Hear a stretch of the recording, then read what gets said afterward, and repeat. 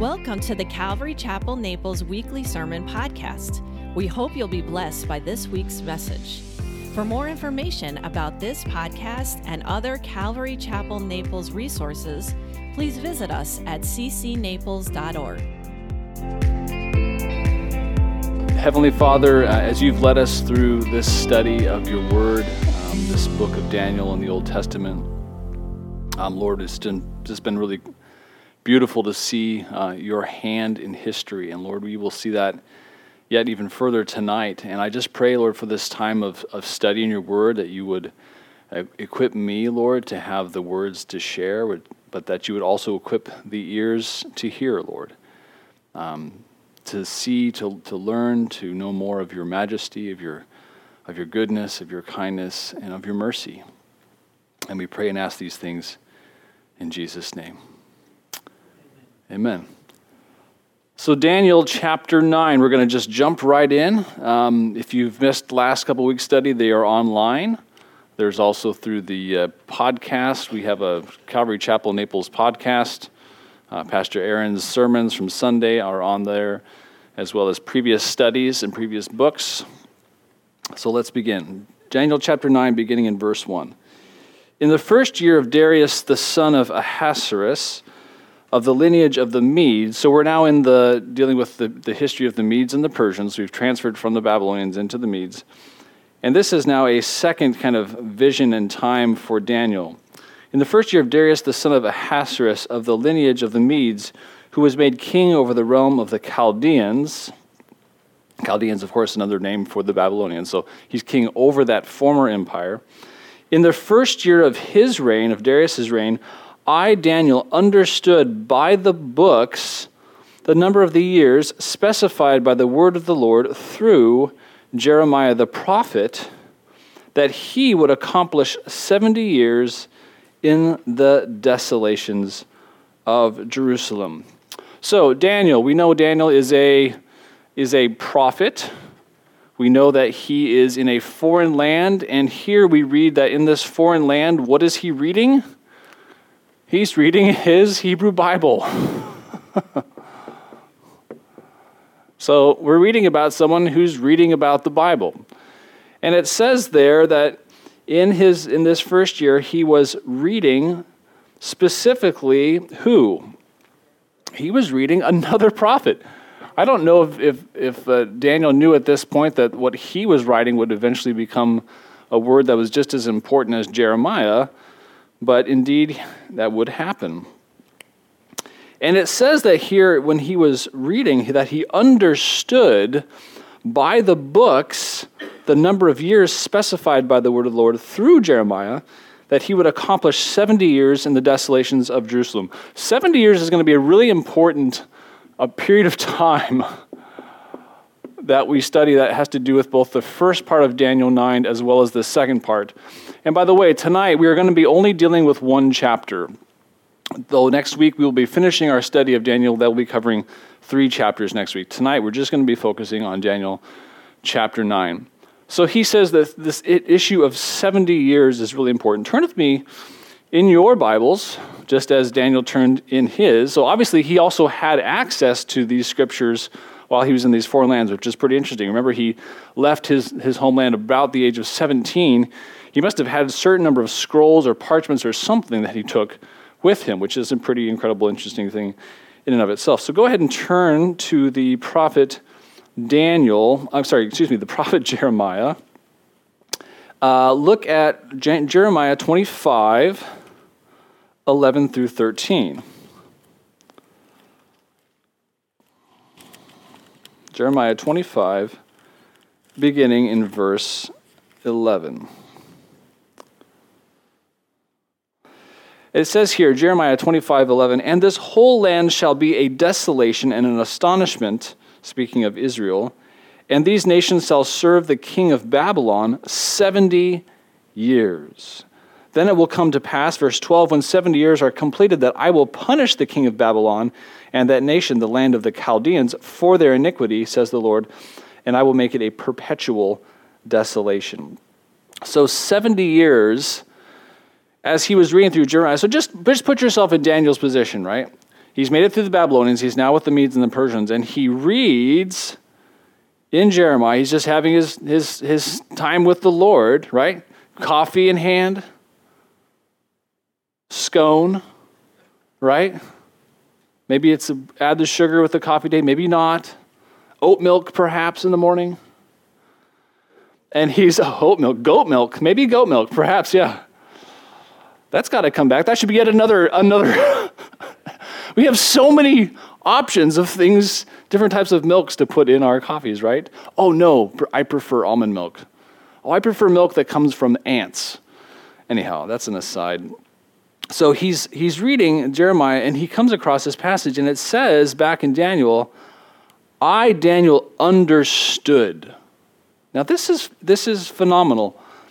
As he was reading, he came to realize that what he was reading was about to be fulfilled in his time. And I don't know if you've ever had that in your Bible study. It doesn't happen, I would say, every day when you read the Word. But I'd say fairly frequently as Christians, I think we are supposed to have an experience where we are reading through something and something about our life experience comes right smack into something we are reading about. Whether it's something maybe about maybe it's about who you are as a person, maybe it's about something that is happening in your life, maybe it's about a situation where you need a certain encouragement or a certain understanding. And this is what happens with Daniel, this wonderful smack between the word and the situation that he is in. He has realized that there were 70 years. Now, just as a summary, I'm not going to go into a ton of the history because we have so much to cover. The reason for the 70 years of desolation were because for 490 years previously, before the time of the exile was 70 years. For 490 years, the Jews did not observe the Sabbath rest on the seventh year. Every 7 years, you're supposed to take a year off. And we're not talking about the weekly Sabbath. We're talking about the every 7 year Sabbath. I'll write that here. 7 year. They were supposed to let the land rest. They didn't. And so as that time was going on, the Lord was keeping track. Okay, that's 1 year. That is owed. And here's another year. After 14 years, that's another year that's owed to me. And after 21, that's a third year that's owed. And on and on and on until we got to 490 years. And the Lord said, all right, time for the land to have its rest. You guys are in exile. It's because of their disobedience. So now, Daniel is in that place of exile. He's reading through the word of the Lord, and he realizes that 70 years of exile is about to come to completion. Reading back with me in Daniel 9.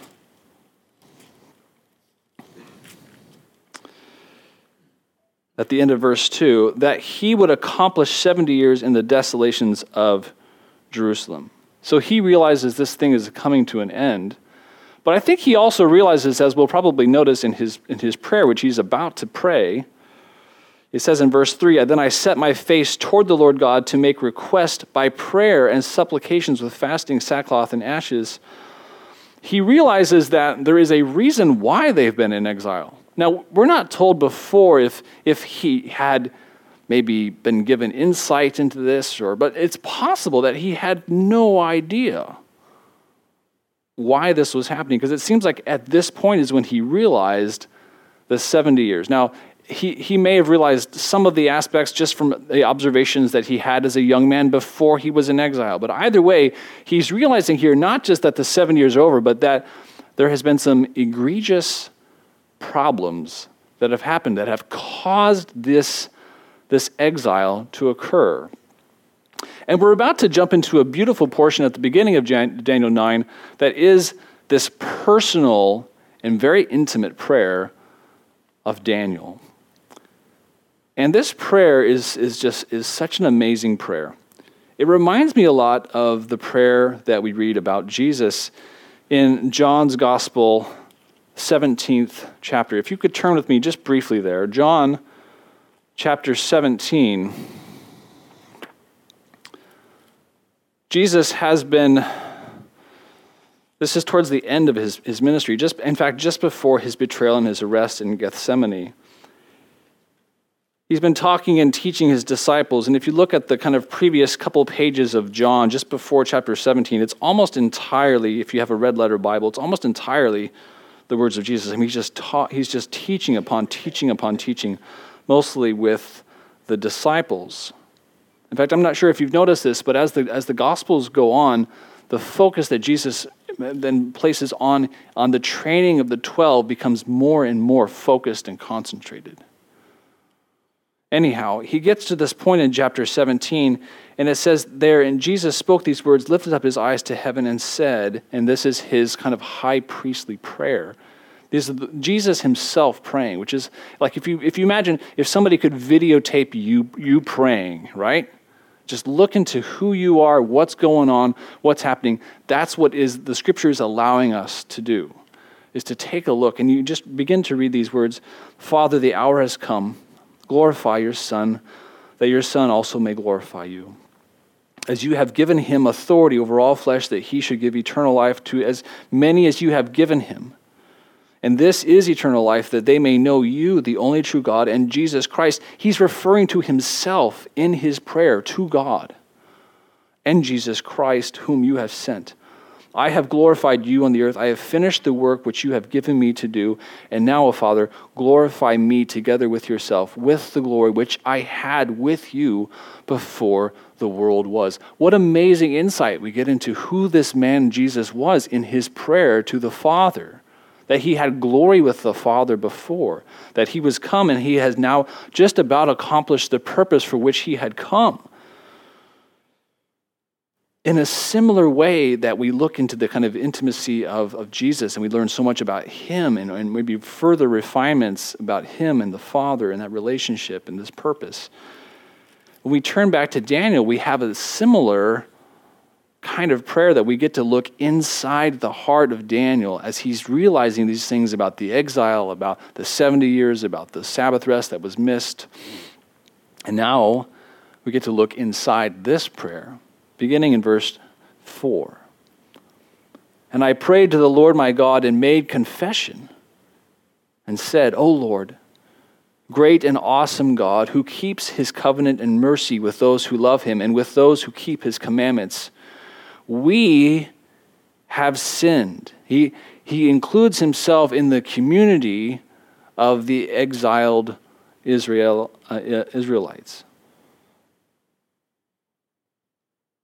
We have sinned and committed iniquity. We have done wickedly and rebelled, even by departing from your precepts and your judgments. And I'm just remembering now, actually, in this study that we had last Sunday about this issue of, notice in verse 5, we have sin and iniquity. And Pastor Aaron was teaching about this just recently, that sin is the word for missing the mark. Mark missed. Which is really a point of our human imperfection or ability to come before God in perfection, that is an impossibility. But then we have transgression, which is more of a willful issue. Transgression, which is where we cross the line that the Lord has said not to. He says, honor your father and your mother, and then you're like, well, no. That's transgression, sin and transgression. And he's realizing here that both have happened. We have sinned and committed iniquity. We have done wickedly and rebelled even by departing from your precepts and your judgments. Neither have we heeded your servants, the prophets, who spoke in your name. So he's referring back to Jeremiah that he was just reading out of. We have not heeded these words, he realizes. And have you ever had that experience? When you've been reading through the Bible and you realize there's certain things from the law, or there's certain things that you read within the new covenant, and you're like, I just haven't done that. He's having one of these moments. Neither have we heeded your servants and prophets who spoke in your name to our kings and our princes, to our fathers and all the people of the land. O Lord, righteousness belongs to you, but to us shame of face as it is this day. To the men of Judah, to the inhabitants of Jerusalem and all Israel, those near and those far off in all the countries to which you have driven them, because of the unfaithfulness which they have committed against you. Unfaithfulness. That is such an interesting word. We talk a lot about, the faithfulness of God. We talk about living by faith and not by sight. Unfaithfulness. If there's a single word that can be used to describe humankind, though, in our fallen state, it really is this word. Unfaithfulness. Have you ever tried to remain entirely faithful? Like not just in deed, but in thought, for just a single day? Where you kind of make a decision, I am going to live just by faith today. And you try to work that out. Within about an hour or two into that day, you're probably going to run across something where you either fail or attempted to fail. Faithfulness is such a unique thing, but it's only when you realize how unique it is that God has been completely faithful to us and to his creation since the dawn of time. That is, in essence, that is his nature. He is faithful by nature. We read about that, and I think in 2 Timothy, a similar saying that Paul comes up with there. But unfaithfulness, when you realize that for yourself, that's a kind of a word that you need to kind of intake and kind of absorb in your own heart. Like, I see your faithfulness, God, but I recognize of myself, my heart, my mind, my condition, that I am woefully unfaithful. And again, he is having that moment where he realizes just how much has been given through those prophets, right? How much was prescribed, how much was warned. If he got up to Jeremiah 25, he probably got through the chapters that preceded it, right? And there is so much in there within the warnings that Jeremiah gave to the nation. Unfaithfulness, yes. And sometimes I think we need to kind of embrace those weaknesses, those moments of realizing our weakness, because those have the power to be actually our more powerful moments of transformation. I don't know if you've noticed that in your own life, but it is when you kind of skirt the issue of your lack or your sin or your transgression, whatever it happens to be, when you skirt it or you justify it, those are actually the moments where you may think like that you're kind of just continuing on with your life. What you're probably doing is you're skipping a thing of spiritual growth that can only happen by fully taking responsibility of that weakness, that brokenness, and that sin. Confession is the thing that leads to your and my healing. Skirting around it does not. In fact, it will probably mean that you'll have to face that again 3 months later, 6 months later, 9 months later, 9 years later, however long it takes until the Lord can kind of bring it to your mind again. Daniel, it seems here, wants to kind of embrace the understanding that he has. When he says, I understood, kind of with that is this idea of the confession, and unfaithfulness, of course, being the primary thing. Again, you have driven them because of the unfaithfulness which they have committed against you. O Lord, to us belongs shame of face. I'm in verse 8. To our kings, our princes, and our fathers, because we have sinned against you. To the Lord our God belong mercy and forgiveness, though we have rebelled against him. And again, he points out the faithfulness aspect, right? He crosses out the end. He says, but you, who are you, O Lord? Who is the Lord, but the one who belongs mercy and forgiveness? Have you ever asked God to forgive you, and you've almost been ashamed to ask him? Because you know that he will and he has that in his character, but you've asked for forgiveness before, and you're like, I don't want to have to ask again. I don't want to have to ask again, Lord. But to him belong mercy and forgiveness. He desires for us to come before him and to ask for forgiveness, to clean the slate again, you know? I think the Lord loves for us to start the day if we can come with our unfaithfulness and bring it before him. And the Lord is here, the guy with the big eraser. And he's like, come on, just tell me. Unfaithful? All right, bring it to me. There you go, lay it down. And then watch this. He just loves to do that. I don't know what kind of joy that brings him, but I know that's one of his great purposes. Sometimes we have to remember as Christians that he likes to clean us up, because he knows only through doing that are we going to actually mature and grow to become more like him. Continuing on. To the Lord our God, verse 9, belong mercy and forgiveness, though we have rebelled against him. We have not obeyed the voice of the Lord our God to walk in his laws, which he set before us by his servants, the prophets. Again, I think referring specifically to this issue of the Sabbath and the rest, right? It'd be really easy, I think, for them to probably, as an agrarian society, go on and be like, oh, come on, well, we had such a good crop of okra last year. It'd be a shame not to have some more okra. And so they skipped 1 year. And then 7 years later again. And he's realizing, you have set this up. And of course, for those of you who have studied any aspects of agriculture, we actually do practice these things, although in drastically different ways now, when it has to do with the quality of land and the quality of dirt. What do? We allow lands to lie fallow. When I was growing up, I lived near a cornfield in Illinois. A cornfield and a soybean field were very much neighbors that were farmers. We weren't agrarian at all. My parents were school teachers. I just observed. I just watched the combines and stuff. But I remember there were distinctly years where one of the fields just looked like a mess. And I was like, what's going on with this field? Well, they let it rest.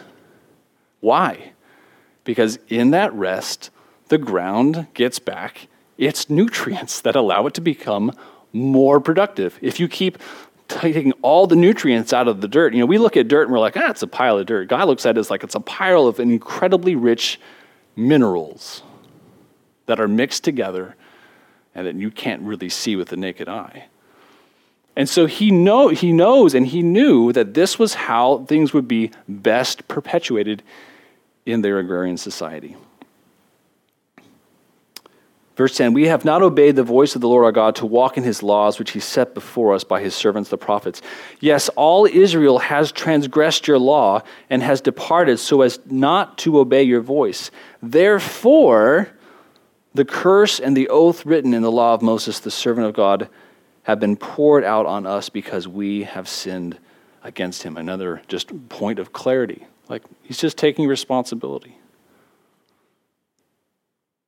And he has confirmed his words which he spoke against us and against our judges who judged us by bringing upon us a great disaster, right? For under the whole heaven such has never been done as what has been done to Jerusalem. As it is written in the law of Moses, all this disaster has come upon us, yet we have not made our prayer before the Lord our God, that we might turn from our iniquities and understand your truth. Now, this is fascinating. By this time, Jerusalem has been destroyed.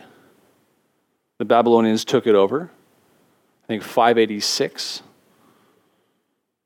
And also, he's realizing that even though he and all the other ones have been dealing with the disaster of this 70-year exile, what has been the reaction of the people around him and the other exiles? What has been their response to this? Think about like when you're disciplining a child, okay? I'm going to discipline this child. I'm going to correct their behavior by, maybe it's a timeout, or maybe it's a spank, And you're thinking in your mind, okay, now that they realize that there is this consequence, this negative consequence for what they've done, your hope as a parent is like, okay, so now they're going to turn the behavior around. They're going to come back. They're going to give the, Daddy, I'm sorry. I'm going to listen better now. I'm going to do what you tell me to do. All these things, This is my daily reality, guys. I mean, it's where I live, right? That's what I hope for my kids. I'm like, oh, Lord, help them turn around after this, after their Legos have been taken away, or that take away their Pokemon collection, or whatever it is. This is just it's how I live, part of how I live. And you're hoping they're gonna just turn around. That's all you want, really. You're like, I don't want to have to punish you again. Just fix the behavior. And what does Daniel realize here? He's realizing they've all been spanked, they've all been disciplined, but what have they not done?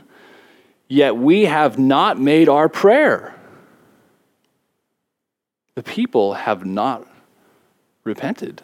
They have not relented. They have not turned around, even though they are in exile in a foreign land. Now, what's going to get your attention, right? Being kicked out of your land, being exported to a foreign nation, having to sit under a foreign ruler for 70 years, would that get your attention? Even if that happened to you, I think for a day it would get your attention, right? As one of you gets shipped off to Aruba tomorrow, and you find yourself, just going to be on your knees. But Daniel says, not so. Yet we have not made our prayer before the Lord our God, that we might turn from our iniquities and understand your truth. Verse 14, therefore the Lord has kept the disaster in mind and brought it upon us. For the Lord our God is righteous in all the works which he does, though we have not obeyed his voice. And now, O Lord our God, who brought your people out of the land of Egypt with a mighty hand, and made yourself a name as it is this day, we have sinned, we have done wickedly. O Lord, according to all your righteousness, I pray, let your anger and your fury be turned away from your city, Jerusalem, your holy mountain, because for our sins and for the iniquities of our fathers, Jerusalem and your people are a reproach to all those around us. We don't look so good. Now, therefore, our God, hear the prayer of your servant and his supplications, and for the Lord's sake, cause your face to shine on your sanctuary, which is desolate. One of the commentators I listened to said this about the posture of prayer, and I'm going to address a couple of things about prayer before we head into the 70 weeks prophecy here. He said, in order for us to get anywhere, we have to make sure that in our prayer lives we get low, right? Now, spiritually, that's humility and honesty. But it's also a matter of placing yourself in relationship to the Lord God, placing yourself low. Let's say you have an argument with someone. Let's say you've done something wrong, and you come up to that person, and you're like, hey, listen. Look, I know stuff happened, but can we just move on? Now, you don't know what the person's going to respond to if you react that way. But let's say you go to that same person and you say, hey, listen, I've got some problems here. I haven't been the best friend. And I'm sorry for what happened last Thursday. I feel really bad about it. And I really want to make things right. Which scenario, which approach do you think is going to work best in the repairing of a relationship? The kind of like, we're equals, or the humbling, get low? I think it's fairly obvious, right? When we pray, one of our jobs is to go low. One of our jobs is to humble ourselves. One of our jobs is to and that's why one of the postures of prayer is prostrate. You know what that means? I'm so glad I didn't say the word prostate. I've confused them so many times in teaching this before. Prostrate. It means to lay down on your face. It's one, although not all, one of the postures of prayer. Why is it one of them? It's because it's the physical representation of us going spiritually low before our mighty God.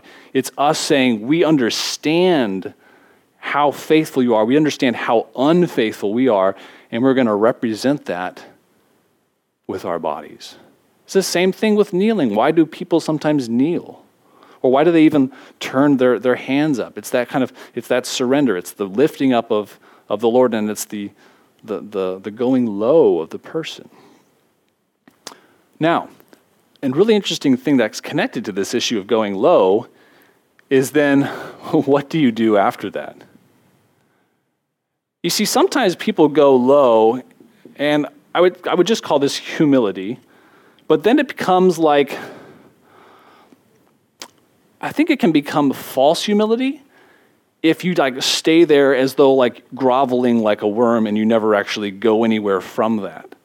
Notice in the text, after he goes low, what does he begin to ask for at the end of his prayer? Does he humble himself unto oblivion?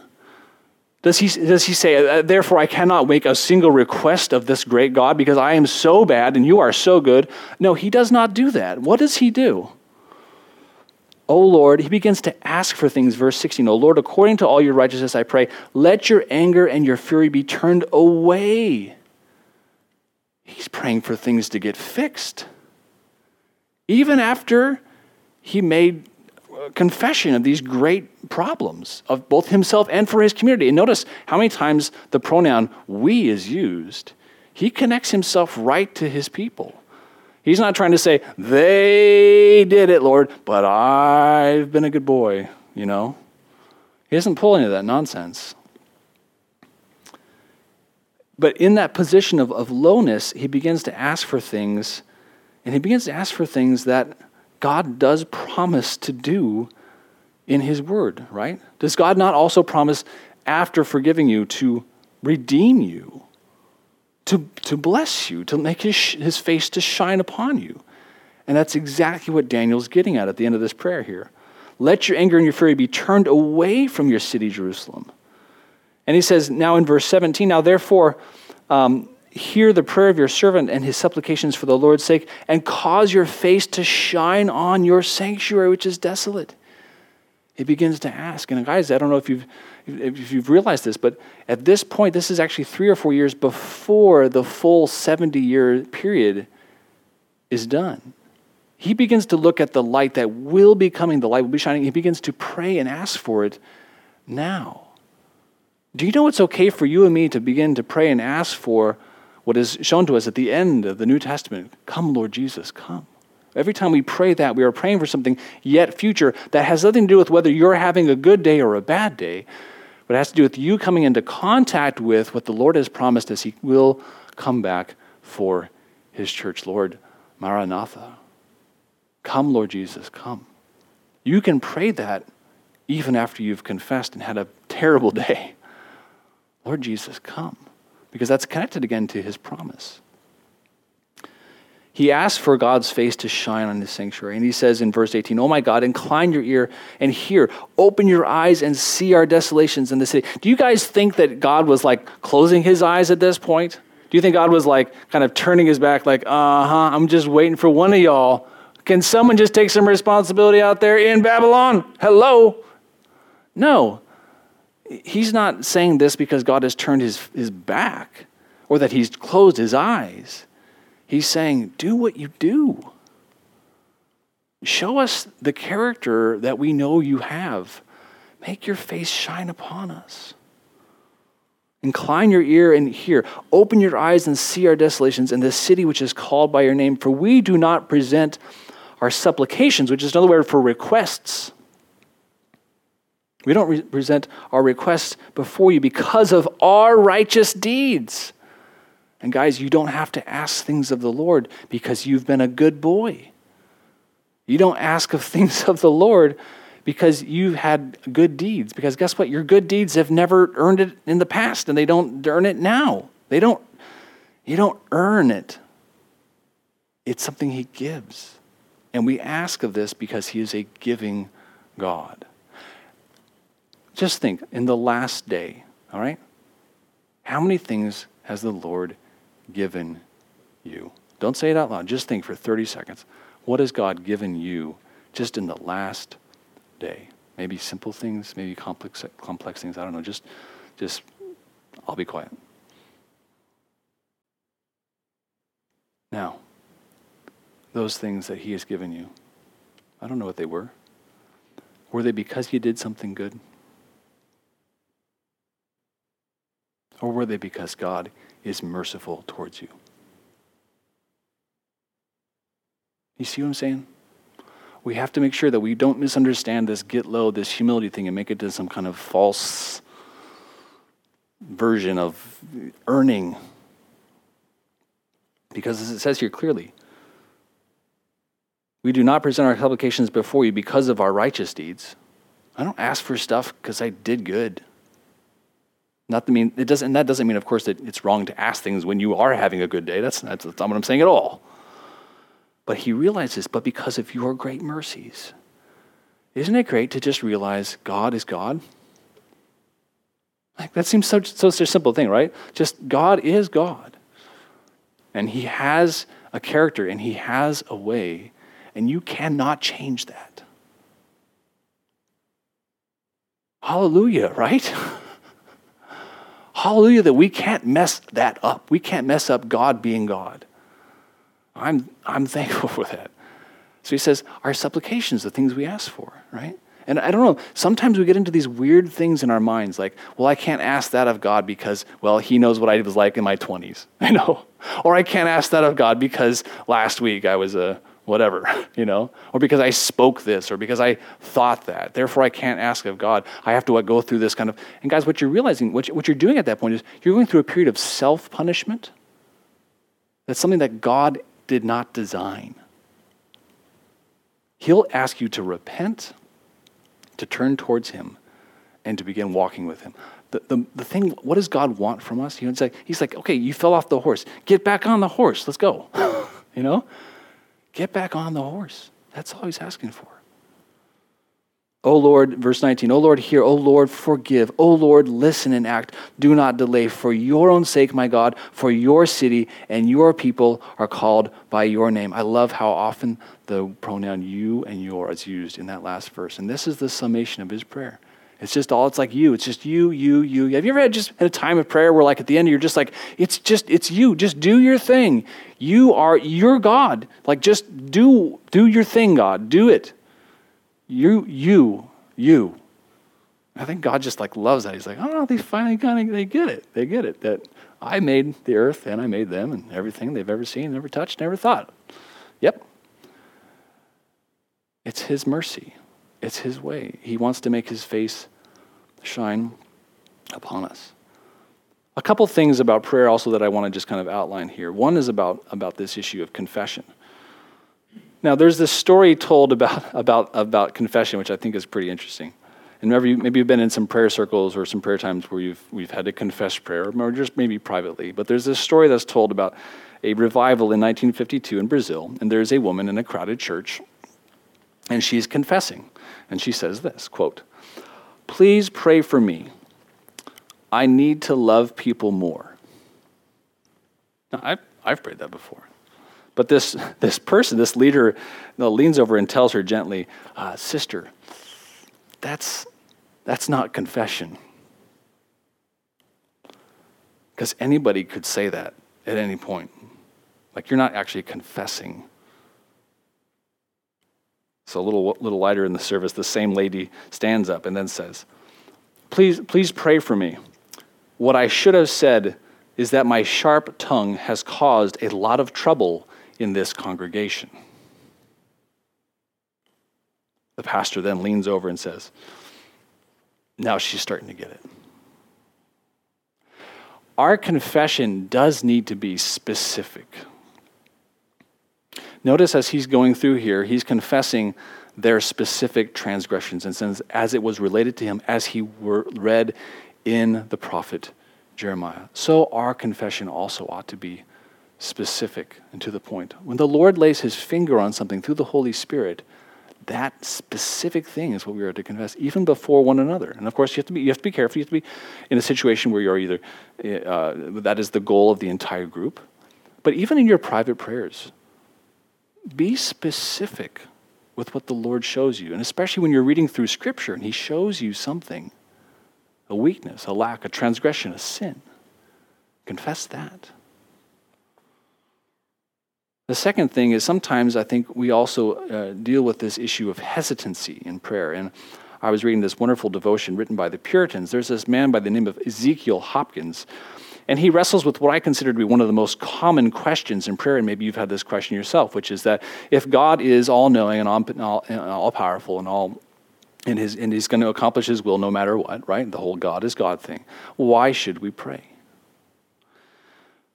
Well, there are, of course, a number of answers to this, but I was particularly impressed by this particular answer. It'll take me a couple sentences to kind of get through this, but he says, Ezekiel responding to that question, and maybe that question has passed through your mind at a certain point in time. Prayer does not incline God to bestow that which before he was not resolved to give. Basically, prayer is not a way of getting something from God that is outside of his nature. But rather, it prepares us to receive, prayer prepares us to receive that which God will not give otherwise. Does that make sense to you? Let me kind of extrapolate that just for a second or two. God has an effect in mind when we pray. If we're asking for something, then and God's providence wants certain things to come to pass, right? But it's not just the effect of like what will happen if you pray. It's also that prayer is part of the means, cause, and order of that thing coming to pass. Put it another way, it's as though God not only designs that something will happen because of prayer, but he says that prayer itself is one of the vehicles that God puts in his providence to cause that thing to come to pass. You might say, well, if he knows all things are going to happen, then why should I pray? Well, what if through prayer he has designed that thing will only come to pass when it is prayed for? That prayer is attached to the means of causing the result. And that altogether is part of what God's providence is. These are concepts that are very high and lofty, and I even recognize as I'm speaking of them, we can sometimes get lost in the ideas. But to summarize, put it this way, if God has brought a burden upon you by his providence, if you're dealing with a particular problem or issue, perhaps he has also determined by his providence not to remove that burden until prayer for deliverance is given. So really the idea here is that prayer is both attached to and part of God's providence coming to pass. Anyhow, if that's helpful, great. If that's confusing, then just leave it be. Last thing, and I want to point this out because it's one of my favorite passages on prayer and dealing with the Lord and in the things that we have and we deal with in life, is the idea of prayer as wrestling. Please turn with me to Genesis chapter 32, starting in verse 24. This is, of course, the very famous passage of Jacob wrestling with the Lord. I don't know how you are in your prayer life. It seems like my prayer life, which is constantly under maturing and understanding and seasons of more fruitfulness and less, it's constantly changing for me, personally.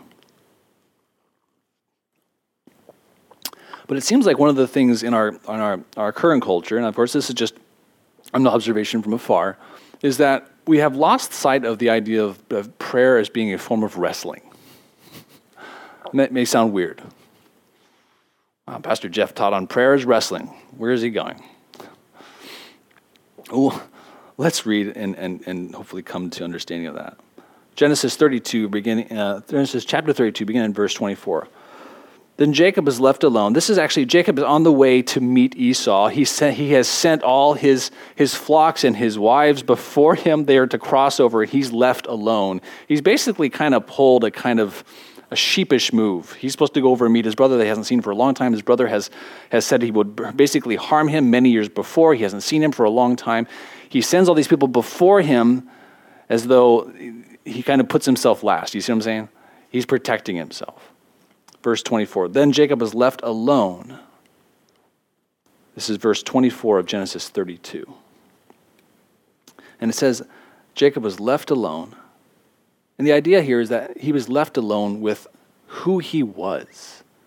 He was left alone with himself. Like, this is himself. He's realized what he's just done. He's now alone. He hasn't met his brother. He's in between. And it says, a man wrestled with him until the breaking of day. Now when he saw that he did not prevail against him, he touched the socket of his hip. And the socket of Jacob's hip was out of joint as he wrestled with him. And he said, let me go, for the day breaks. This is the man he's wrestling with. But he said, Jacob said, I will not let you go unless you bless me. Isn't that interesting? Have you ever asked with the idea of wrestling for the blessing of the Lord? So he said to him, what is your name? And he said, Jacob. Now, my understanding is that the word Jacob means deceiver or heel grabber. It comes from when he was first born, that he grabbed the heel of Esau. And of course, that means somebody who trips somebody else. Of course, we've seen that if you remember any of the particular history of Jacob and Esau. So what he's saying when he says, what's your name, is who are you?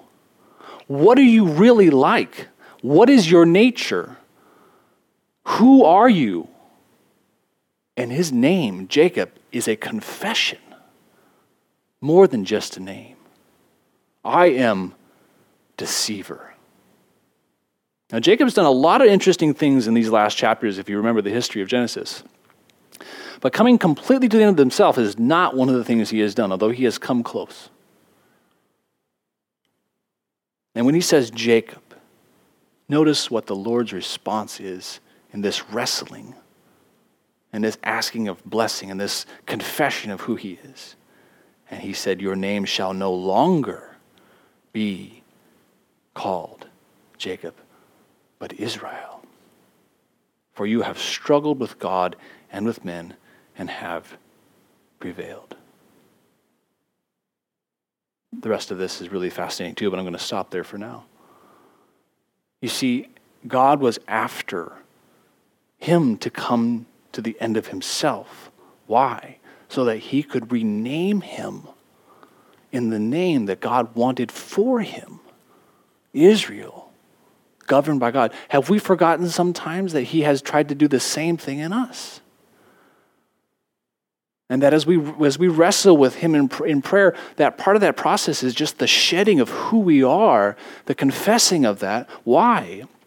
So that he can, put us out of shape with what we were, right? That hip, he's going to give you a bit of a limp with the natural man. Why? In order to make you into a new man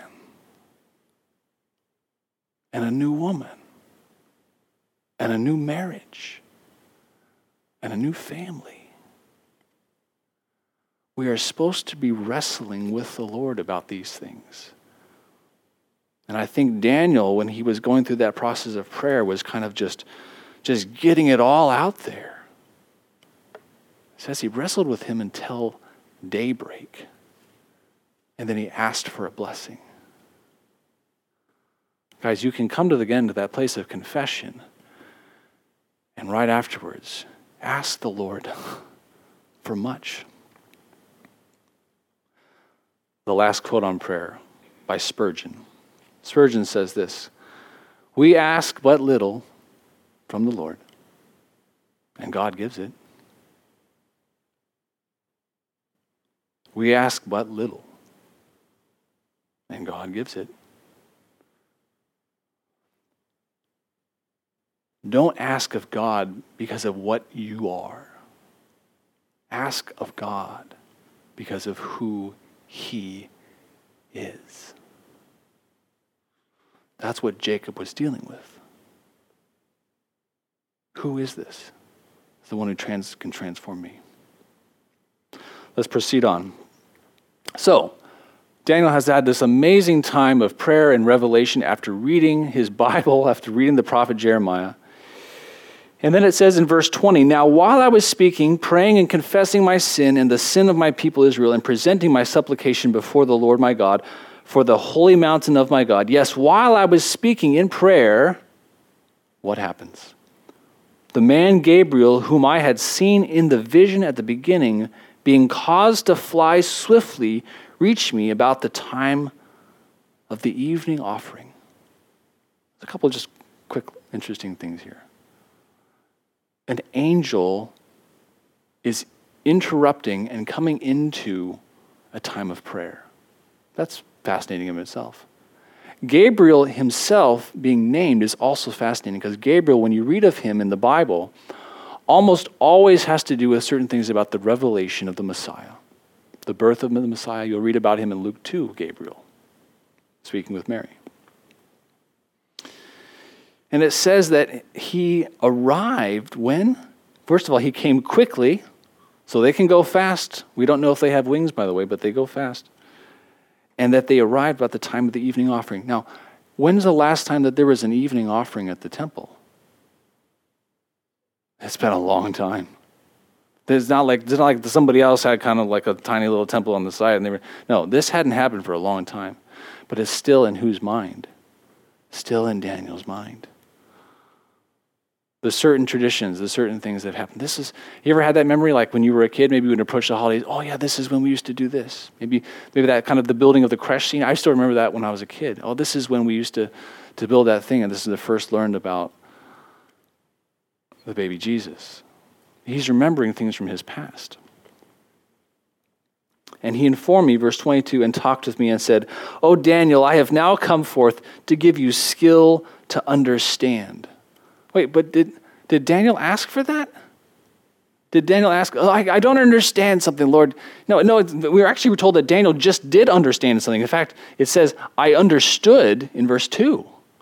He was already realizing something, but then the angel now is saying, I have come forth to give you skill to understand. This is something different and new. And if you'll notice this response, which is quite interesting, it's not really maybe the kind of response that you would expect after this time of confession. Maybe you would expect, the Lord has heard your prayers. And you know what, Daniel? He forgives you. It's not what happens at all. I'll get into why I think that is in just a minute. At the beginning of your supplication, the command went out, and I have come to tell you, for you are greatly beloved. Notice what is told him after his confession. You are loved, Daniel. Do you know that God wishes to convey that to you after you've confessed as well? Hey, the one I love, yeah, you, the one who just confessed to me, hey, I love you. I love you. Therefore, consider the matter and understand the vision. And now, a vision is given to Daniel by the angel Gabriel after he's interrupted this time of prayer and confession. And going back to some of these earlier things, I'm going to leave here on the board these numbers, because I think you're going to see quite quickly how these numbers about what he was praying about the understanding that he had in reading the biblical text that relates directly to this issue of what Gabriel is about to show him. So this is what he realized before, right? The 70 years of exile, the 490 years without the seventh year Sabbath, and now this. He tells him in verse 24, 70 weeks are determined for your people and for your holy city. And by the way, the word for weeks there is sabua, which actually just means sevens. 70 sevens are determined for your people and for your holy city. For your people, who is that? The Jews. And your holy city, what is that? Jerusalem. And then he says, to do these things, to finish the transgression, to make an end of sins, to make reconciliation for iniquity, to bring in everlasting righteousness, to seal up vision and prophecy, and to anoint the most holy. Now, put yourself in Daniel's shoes, right? You've just been confessing. You've just been saying and then asking the Lord to bless you. And then all of a sudden these words come. 70 weeks, 70 sevens are determined to do all these things.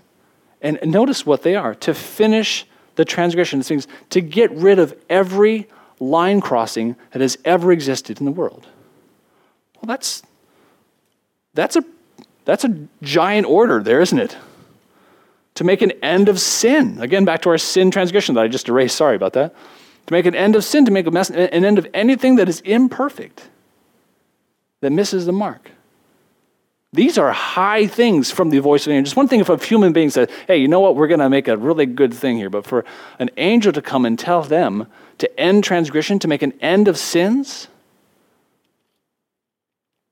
to make reconciliation for iniquity, to bring in everlasting righteousness, to seal up vision and prophecy, and to anoint the most holy. Most commentators believe that the anoint the most holy has to do actually with the anointing of a yet future temple.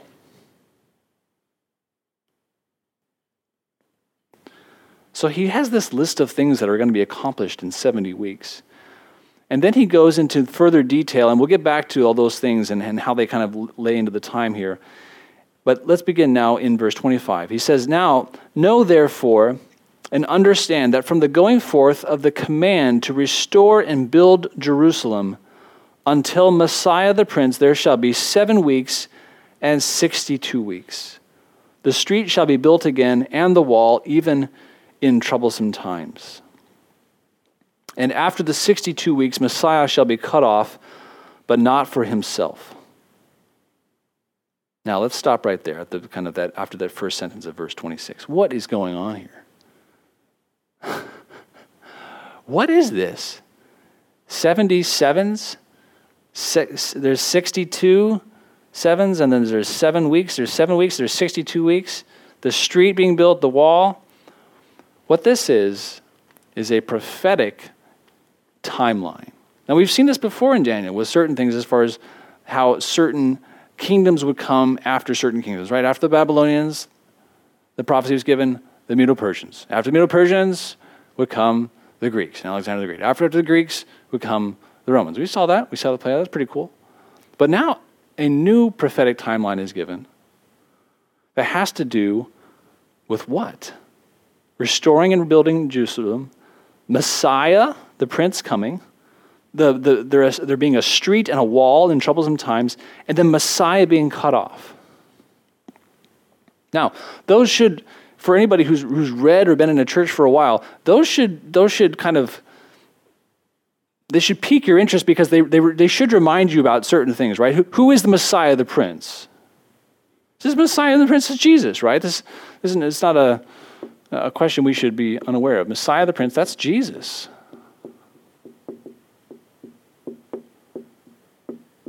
And it says the Messiah will be cut off. Now, did that happen in history? Yes, the Messiah was cut off. When did that happen? Around 33, well, maybe perhaps a little before, because we'll talk about that. 33 AD, he was cut off. Right? And we recognize this is a very important piece of our understanding of Judeo-Christian history, right? That Jesus was cut off. But it says that he was cut off not for himself. Was Jesus cut off for himself? Why was he cut off? For us. Right? So there's certain aspects of this prophecies that we should be like, yeah, this is the foretelling of this thing that would happen at the beginning of the New Testament. This is what is told of us in the gospel. So then what about these 70 Sabua, these 7 and 62? Well, go ahead and get out that timeline that I gave you and start taking a look because it's pretty fascinating.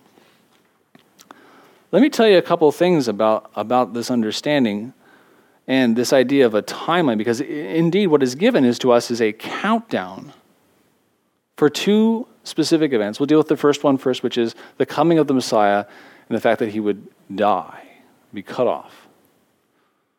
I'll get to the second momentarily. It says here that know and therefore understand that from the going forth of the command to restore and build Jerusalem until Messiah the Prince, there shall be 7 weeks and 62 weeks. Now again, like I said, the word for weeks is sabua, and most commentators can agree that this sabua is more of a term of 7 years.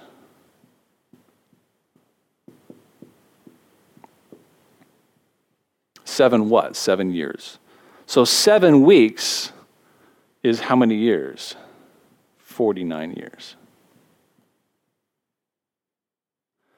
62 weeks would then be, what is the calculation there? I've forgotten.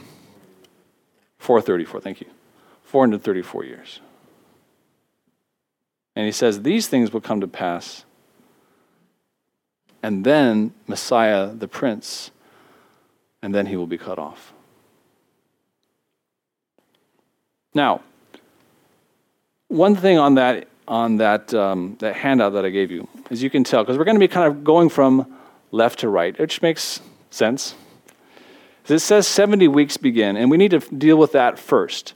Well, when is the 70 weeks begin? When did these first 49 years and then the 434s, when does that actually start? How do we map this out? Well, it says it to us in the text. From the going forth of the command to restore and build Jerusalem. And then tells us just a little later, the street shall be built again and the wall, even in troublesome times. These are the pieces of the puzzle, that the information we're given to identify what is this start date. Now, there are 4 possible start dates that people have come up with. They have to do with the idea of the decree for the people to go back and rebuild Jerusalem and the temple. But let's notice specifically from the text, what does it actually say? Does it say anything about rebuilding the temple? Look at it quickly. Read through it. Is there anything about the temple? No, there's not. It says restore and build Jerusalem. And it talks about the street and the wall. So of the 4 options, there's an option of Cyrus that gives Ezra and the Babylonians the right to rebuild the temple in 538. There's the Darius decree given to Ezra in 517 BC to the right to rebuild the temple. Again, those first 2 have to do with the building of the temple. That's not mentioned in the text. The third option is that Artaxerxes speaks to Ezra, and this is from 458 BC, about supplies and safe passage to go to Jerusalem to rebuild the temple. And then the 4th one is another decree by Artaxerxes to Nehemiah, and this is in Nehemiah chapter 2, verses 1 through 8, that specifically says this: they have permission, passage, supplies to return to Jerusalem to rebuild the city and the walls. Of all the 4, the only one that matches every specific detail that is given to us in this prophetic account that tells you about the start line of this kind of prophetic calendar is the 4th one. And we know this in history of that date as being the 1st of Nisan, not just a car, in 445 BC. In our modern calendars, that's March 14th, 445 BC. And let me just check my notes, make sure I didn't go 445. Yeah, it's 445.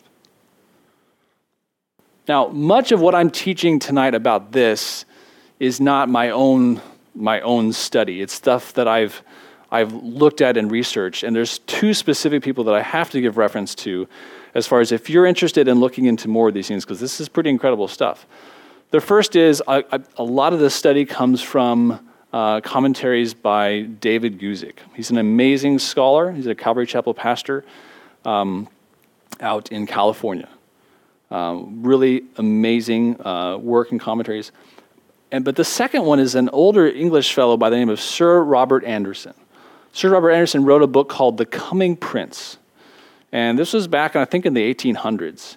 And he went through in detail about how exactly this whole prophetic record comes together. So I'm giving you kind of like the summations and the main points, even though it's a lot of detail. There's so much more.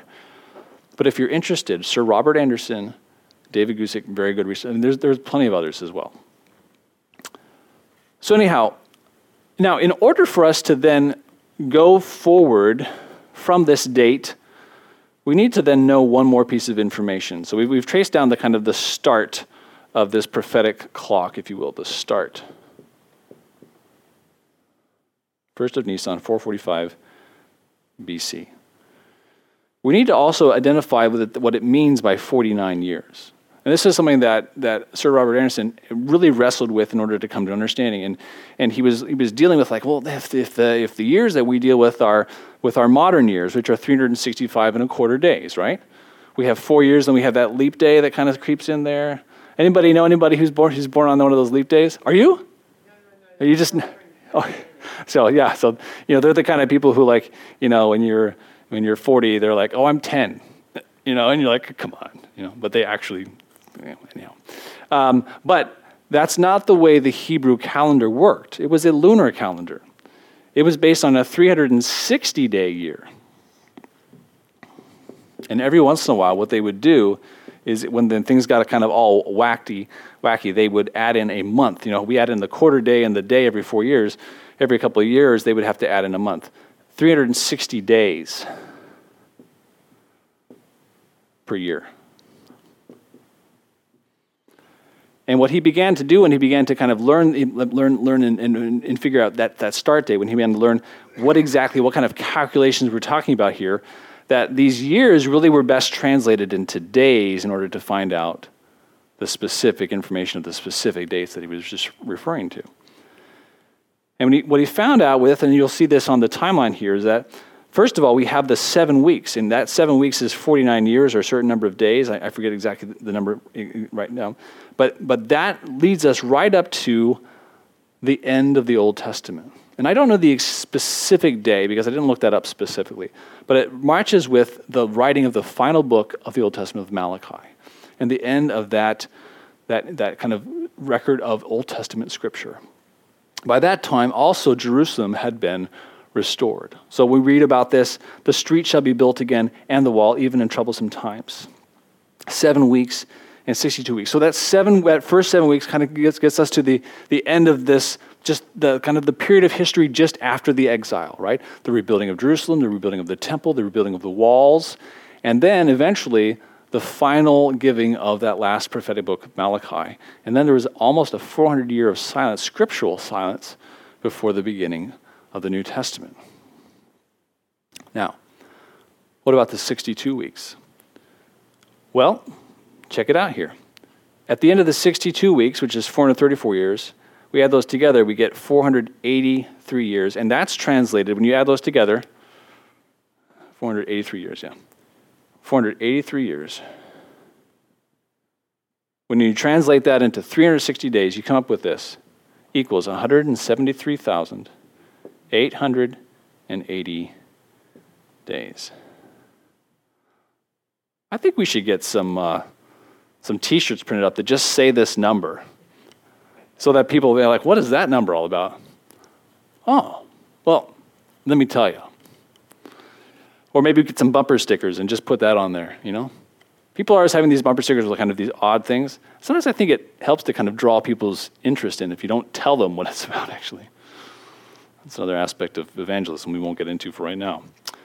173,880 days.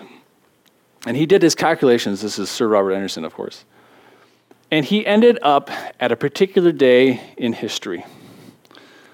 173,880 days after the first of Nisan, 445 BC, puts us at April, in our modern calendar, April 26th, 32 AD. Now, what's important about that day? Pastor Aaron, yes? That's Palm Sunday, that's right. That's the day when Jesus' triumphal entry into Jerusalem on a donkey, foretold through the prophet Zechariah, chapter 9. Now, interestingly, it says, until Messiah the Prince. Well, there was something really interesting about what happened, if you turn with me to Luke 19, that tells us a little bit more detail about the fact that he would come and what happened on that day when he did. First of all, there was a lot of preparation. Remember him saying, I need you to go into the village and get a colt. This is at verse 30 of Luke 19. So there's that. There's a lot of preparation. And he says the Lord has need of it. He's been a little bit mysterious with his disciples. I can imagine this conversation. Why do we have to go get a donkey for Jesus? He could just fly in there. And then the people come and they throw their clothing. You guys remember Palm Sunday and all this kind of stuff that we've celebrated more in years past. And it says in verse 40, because people are yelling out and they're saying, "Blessed is the King who comes in the name of the Lord." which is definitely a messianic reference. And peace in heaven and high glory in the highest. And the Pharisees called out and rebuked him from the crowd. Teacher, rebuke your disciples. And many times Jesus, when people would identify who he is, he'd be like, let's keep that on the DL. But not this day. He says, I tell you that if these should keep silent, the stones would immediately cry out. He's like, this day, this is a day of triumph. This is a day of arrival. This is a day where he kind of confirms publicly his princehood, right? The fact that he is the Son, that he is the Messiah. And it says, just going on, as he drew near in verse 41, he saw the city and he wept over it. And he said to them, if you had known, even you especially, in this your day. Why would he expect them to know something unless they had been given information that they should have known? The things that make for your peace, but now they are hidden from your eyes. For days will come upon you when your enemies will build an embankment around you, surround you, and close you in on every side, and level you and your children within you to the ground, and they will not leave in you one stone upon another, because you did not know what? The time of your visitation. He's like, I came to visit you. There was a time, there was a season, and there was a day, this day. He points very specifically within that the fact that there was something to be known about this day. And through Sir Robert Anderson's research, I think we can fairly accurately assess that the reason why is because it was foretold to happen. And not only that, but the prophecy goes on to say, and after the 62 weeks, which is, again, this is a week before his crucifixion, and after the 62 weeks, now that's the 62 plus the 7, so that's actually after 69, just to be clear, Messiah shall be cut off, but not for himself. And what do we just read about what he said? The things, I came to the city, the things that came for your peace. He comes not to be cut off for himself, but for us. Now let's continue on, because as you could probably figure out, we've covered 62 plus 7, which is 69 weeks, but this is a 70-week prophecy. So what about that? Well, let's dig into that. Notice that within one of the portions that I read within Luke 19, that Jesus said, but you didn't recognize it, and what we said, what will happen, what will come, that basically things will be destroyed. Well, that's what we're going to get into in the next little part here. Read with me. Verse 26, now beginning in that second sentence, after, but not for himself, it says, and the people of the prince who is to come. Now, he's Messiah, the prince is Jesus. Here it says, and the people of the prince who is to come. That's a yet future prince. Shall destroy the city and the sanctuary. The end of it shall be with a flood. Until the end of the war, desolations are determined. Now, Jesus was killed in 32 AD. Around 70 AD, an incredible thing happened within the Romans, under the Roman rule. Titus came and destroyed Jerusalem and the temple. In fact, in the fulfillment of what was spoken there in Luke 19, which again is still prior to the fulfillment of the Romans' destruction, is that when they came in, they burned the temple.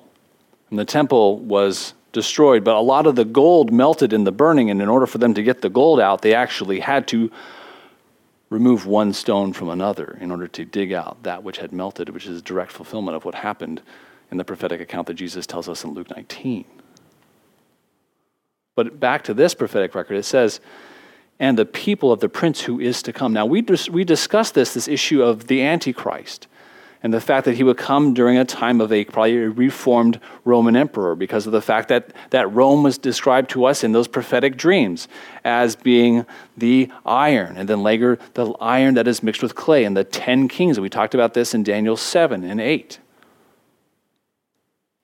The people of the prince who is to come. The prince who is to come is who? the Antichrist. And who are his people? The Romans. Now, at this point, there is kind of an interesting kind of split within the prophetic record, because there is, in basically, in essence, a kind of a pause button, so to speak. Let me just finish reading the end of it, and I think I'll kind of help explain to you why that is.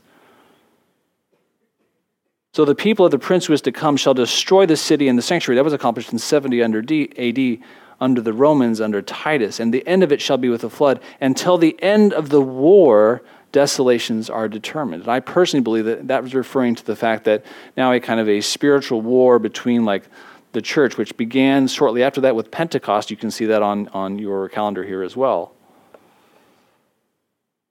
That there would be a war until the end. And this is what I spoke of last week when I said that much biblical prophecy has a prior fulfillment and it has a secondary fulfillment.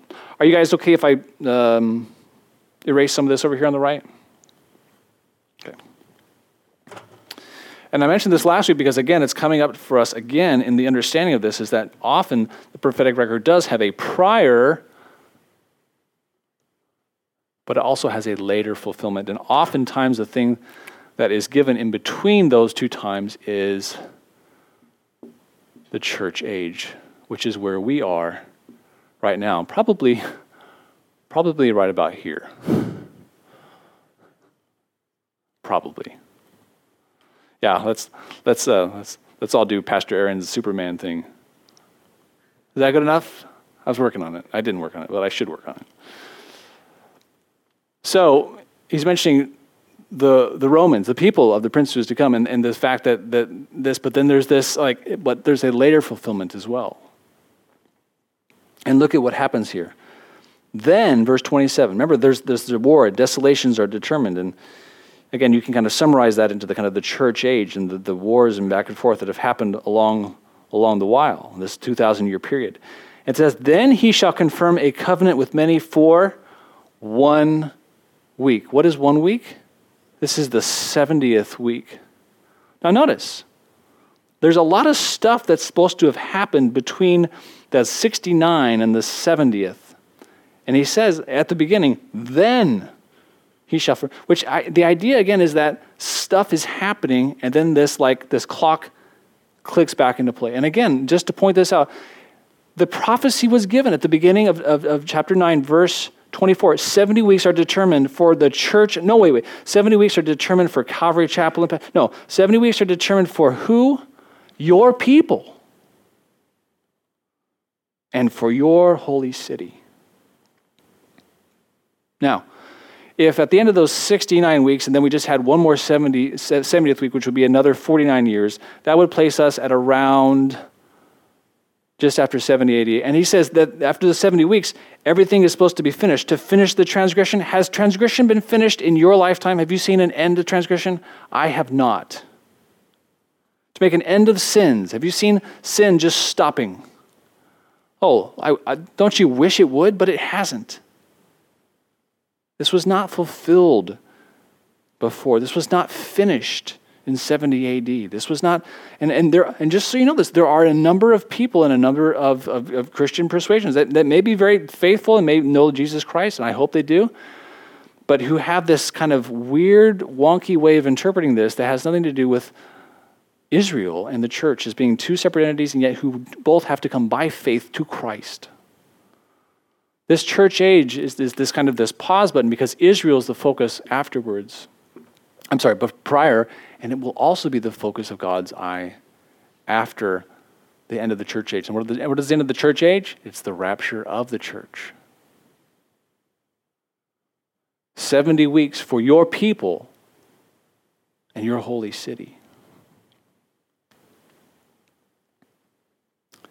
Then he, that's the prince of the people who will come, right? Then he shall confirm a covenant with many for 1 week. And the idea is that he's making a covenant or a treaty or agreement with the nation of Israel. Now there's a lot of theories as to how this happens. Most people think that what is happening here, described here, is the fact that some great world leader, which is going to be the Antichrist, that's the prince of the people who will come, makes an agreement with Israel to most likely allow them to rebuild their temple. Now that's a theory. It's a very plausible one, though, because exactly what has been hoped for by almost every single world leader at least within my lifetime and looking back previously up until the time when Israel became a nation, which was in 1948. People have been trying to, let's have peace in the Middle East. How many times have you heard that phrase, peace in the Middle East? I remember when I was younger in the 90s, and Bill Clinton, and they tried to sign this treaty at Camp David, and everybody's like, oh, he did it, peace in the Middle East. That did not last.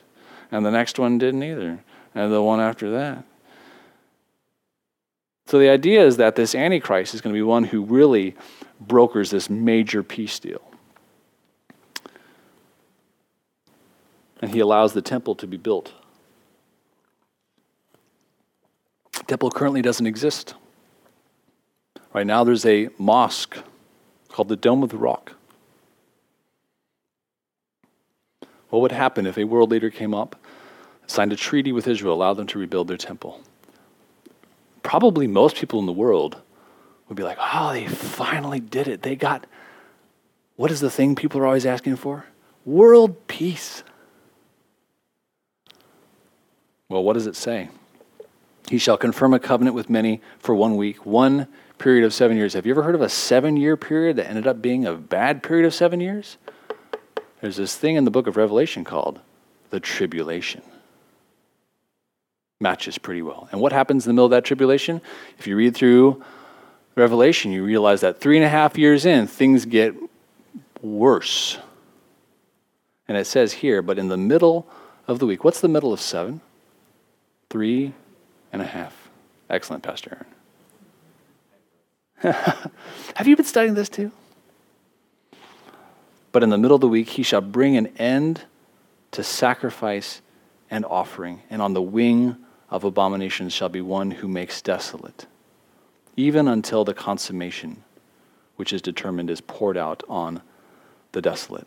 And we were studying this with that wonderful other historical figure that represents the kind of anti-Antichrist, which is Antiochus Epiphanes, who within his time came in and did this abomination of desolations, right? By offering putting an altar of Zeus in the temple and sacrificing a pig and spreading its juices all over. And this was way before the time of Christ. Antiochus Epiphanes, remember, he comes from the lineage of the Greeks. He comes out of the Seleucids. And again, we're told of a time when an end to sacrifice and offering. And I don't have time to go into every single detail, but within what we're told in other prophetic accounts, there will be an Antichrist who comes and puts an end to sacrifice and actually pronounces himself as God. He goes one further than Antiochus Epiphanes. He pronounces himself to be God. And that's when, according to the scriptures, the great tribulation, the last 3.5 years, comes.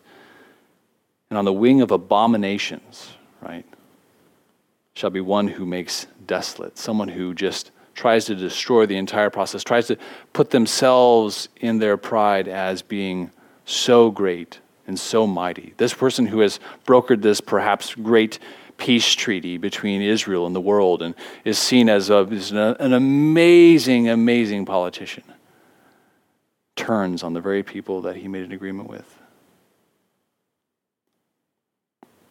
Even until the consummation, which is determined. That means the end of that period. And thank the Lord that it's just a 7-year period and it has an end. What will happen after that will be the beginning of the millennial age when Jesus Christ comes back to rule and reign on the earth for 1,000 years. But now we have an answer to this question that was presented to us before. We had the 69. What about the 70th week? And what is again the 70th week? The 70th 7? It is the tribulation. And as soon as the church goes up, the clock starts again.